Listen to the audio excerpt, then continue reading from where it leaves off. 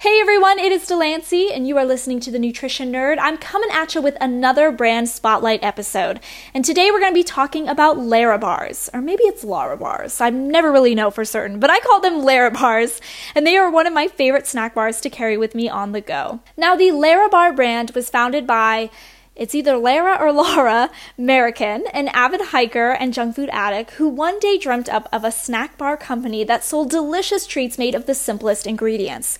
Now, according to Laura, she scoured the cookie and ice cream aisles of her grocery store, researching the most popular treats in order to get an idea of the flavors she hoped to recreate with more wholesome ingredients.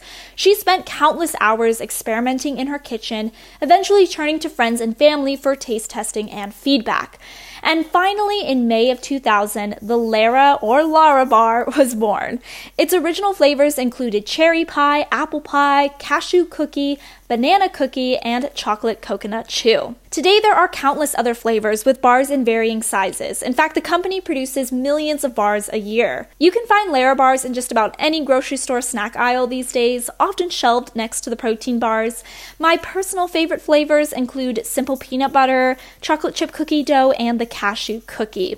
I wouldn't classify these as protein bars per se, so don't confuse them with like a sort of meal replacement or supplement bar.